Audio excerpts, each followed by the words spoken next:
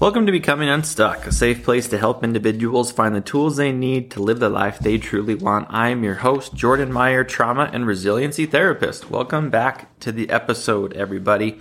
I'm excited to have whoever listens to this, and what we're talking about today is one that is of utmost importance in today's world. And so our topic for this week and our theme this week has been grief and mourning. And this podcast is the end of the week and everything that we've done prepping up for it. And so in today's episode, we're going to dive into grief, into mourning, and to better understand the process and have the knowledge to be able to better handle that should we experience it. Now, let's be honest. Grief and mourning has so much to it that we can learn, so many nuances and so many examples that we're not going to be able to fit it into today's episode. We just can't. We could do an entire 2-hour, 3-hour presentation. People spend weeks talking about everything that goes into grief and mourning and everything that encompasses it. So in today's episode, we're going to just talk about the basics. We're just going to introduce what grief is, how to understand the stages of grief, and what you might be able to do if you find yourself in any of these stages currently in your life. So at the beginning of the week, when we posted the theme, we did a definition of grief and mourning. And in a way of introduction into this episode, grief, by definition, is an individual's subjective emotional experience to loss.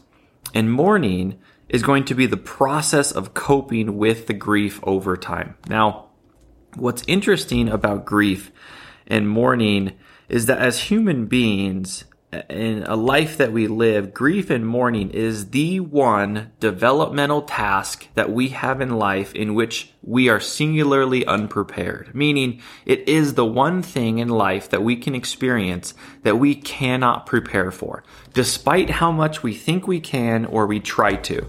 Despite how much we try to brace ourselves or convince ourselves that when it actually happens, we've done the work to prepare for it. There exists the paradoxical reality that we cannot prepare for loss because as humans, death and life are the two most sought after questions to answer. And there exists a reality that death is part of life. However, as humans, it is the hardest thing for us to comprehend and understand is the loss that happens with that. Now, the other part about mourning and grief and what makes it unique to anything around it is that we seem to seldomly have good role models when it comes to grief and mourning. We may have people who demonstrate how to manage anxiety, how to manage depression. We may have gone to a therapist. We may have a life coach. We may have someone who demonstrates how to communicate and be in healthy relationships. The reality is that grief and mourning, we're not given very good examples because the truth is that anyone who is in a grief or mourning state and situation is trying to navigate it themselves. They're trying to do everything they possibly can just to keep their head above water. The last thing on their mind is how to demonstrate it properly to somebody. And so no one ever teaches us how to mourn. Nobody teaches us how to deal with intense emotions of isolation, of chaotic thoughts, the dizziness and ups and downs.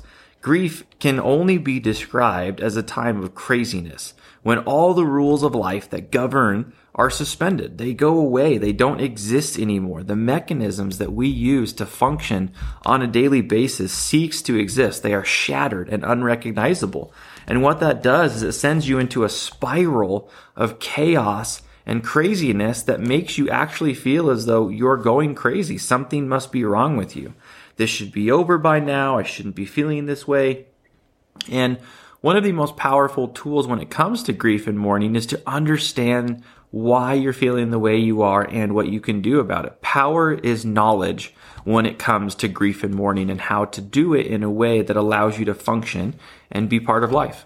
Now, I want to read from you an expert in a book. One of my favorite books that I found is When the Bell Breaks from Judith Bernstein. I think that book really solidifies and clarifies a lot of what goes into grief. And from that book, there's an excerpt that I want to read and just point out. I think what stands out to me about this is just the emotion that comes through. And the expert is as this: I felt desperate. There was nobody who really understood how I felt. I was absent-minded. I was confused.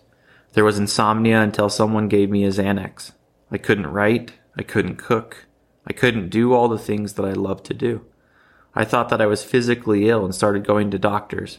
I had my thyroid checked. I had all these strange feelings. I was angry at my family. I was angry at my husband. I was angry at my in-laws. I was angry at all of them. I was angry for something that I didn't know I was angry for. I felt that they needed me, and I was annoyed that they needed me. I didn't have anything to give. I was vacant. I was empty. I wasn't sure that I was going to live. Now, this excerpt, I read it because I feel like it really stands out, the emotions in what happens with grief and the feeling that happens when somebody who is experiencing grief.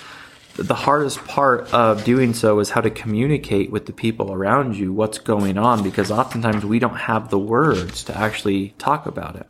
And so in an effort to help you find answers for what you may be going through, and maybe to share with somebody in your life that you feel like is going through this right now, I want to briefly go through and talk about the stages of grief, what goes into them, and how we can not prepare but find a way through them. So in the stages of grief, a lot of people know them. The actual first stage of grief is going to be something that we refer to as numbing. And what numbing is when an individual hears the news or receives for the first time the information of the loss, and whatever that loss is, the brain acts as a protective factor to be able to take in that information in a way that's not going to shatter the identity of the person. And so what often happens is a numbing effect in which the brain actually protects itself from this information. Now, we often experience and see this when we're hurt. If we get cut by something, we'll see a delayed reaction to the pain.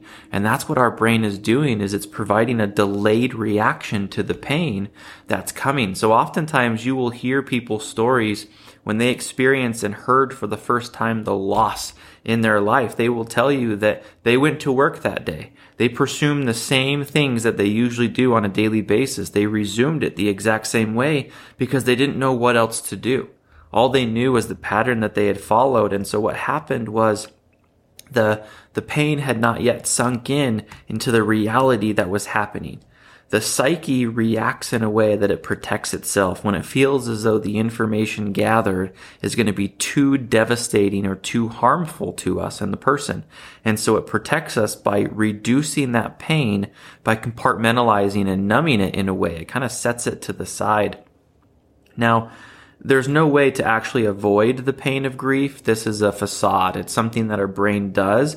And part of the grieving process is going to be learning how to work through and actually not remain in this numbing and denial phase that happens and exists when we first are part of it.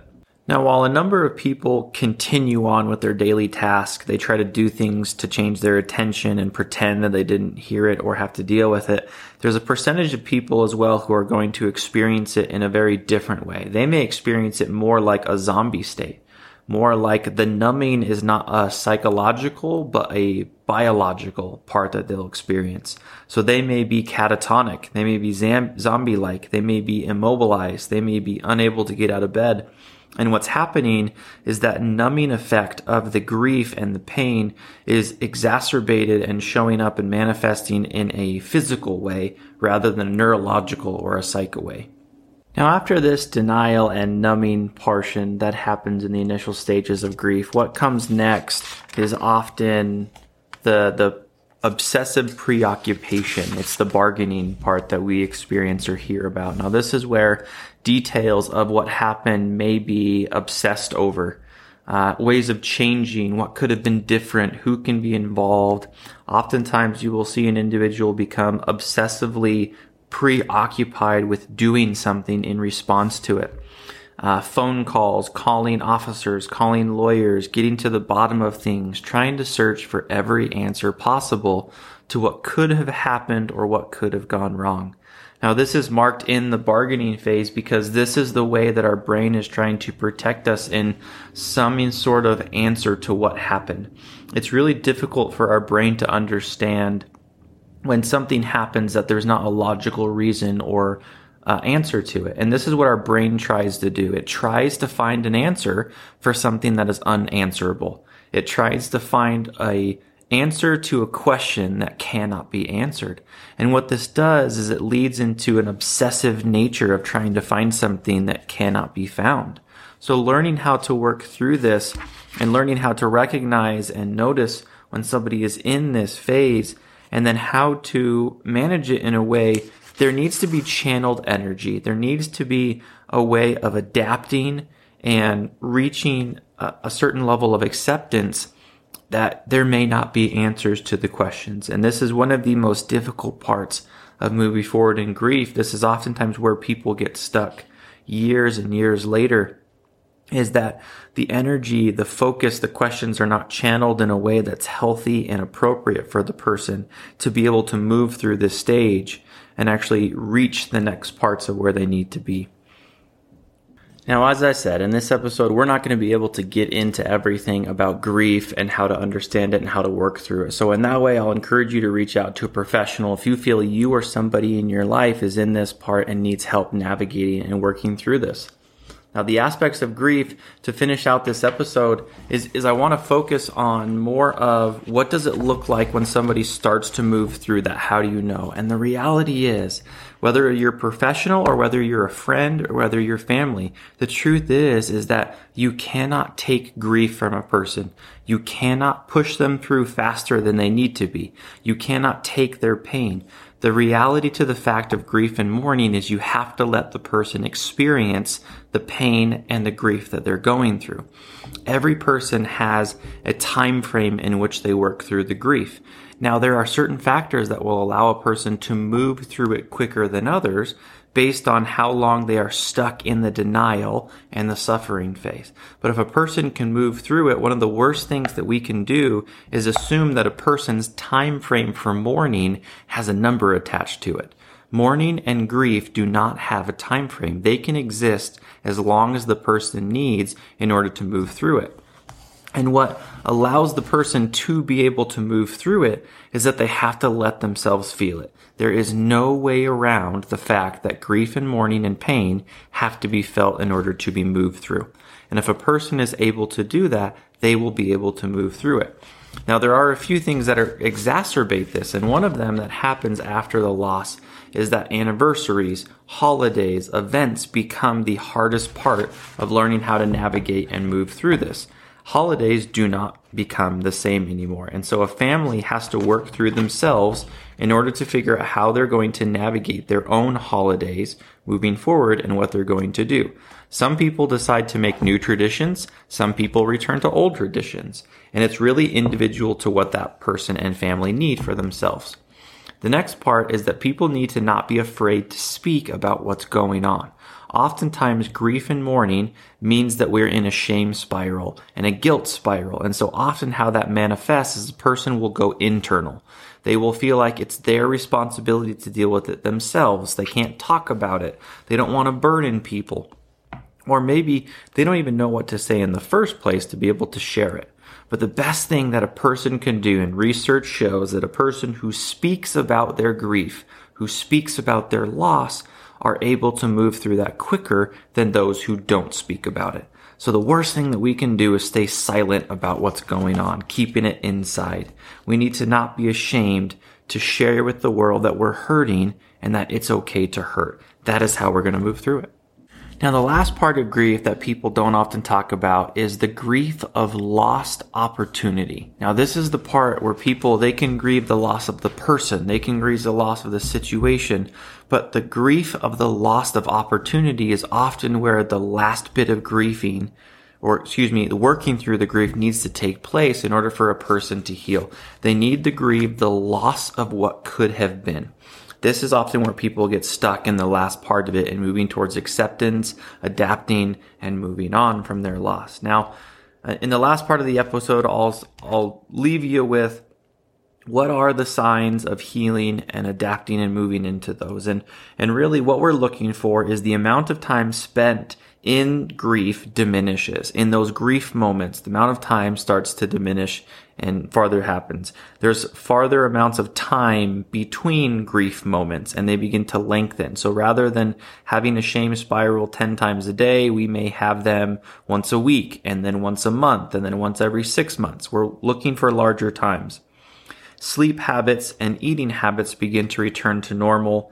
Irritability and disorganization begins to subside and return back to normalcy. Flashbacks and preoccupations begin to lessen, and lessen also in frequency and intensity. Physical health returns. And then there's the last part of what we're looking for is a person learns to find a way to channel their grief and loss into something that honors and celebrates the person and the way that they want to be. Oftentimes, grief and loss stays stuck because a person becomes stuck in the obsession and preoccupation of what the loss means.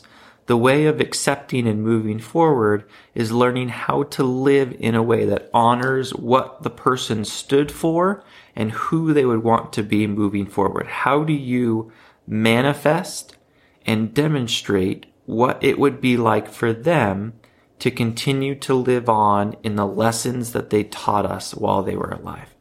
Now, if any of you are struggling in your life or know someone who's personally struggling in theirs, I would encourage you to reach out, seek the help that you need. And any further questions that you have, reach out to me at jordanmeyer.cmhc. If you feel like you want to work personally one-on-one, please reach out. Come visit me at wasatchfamilytherapy.com.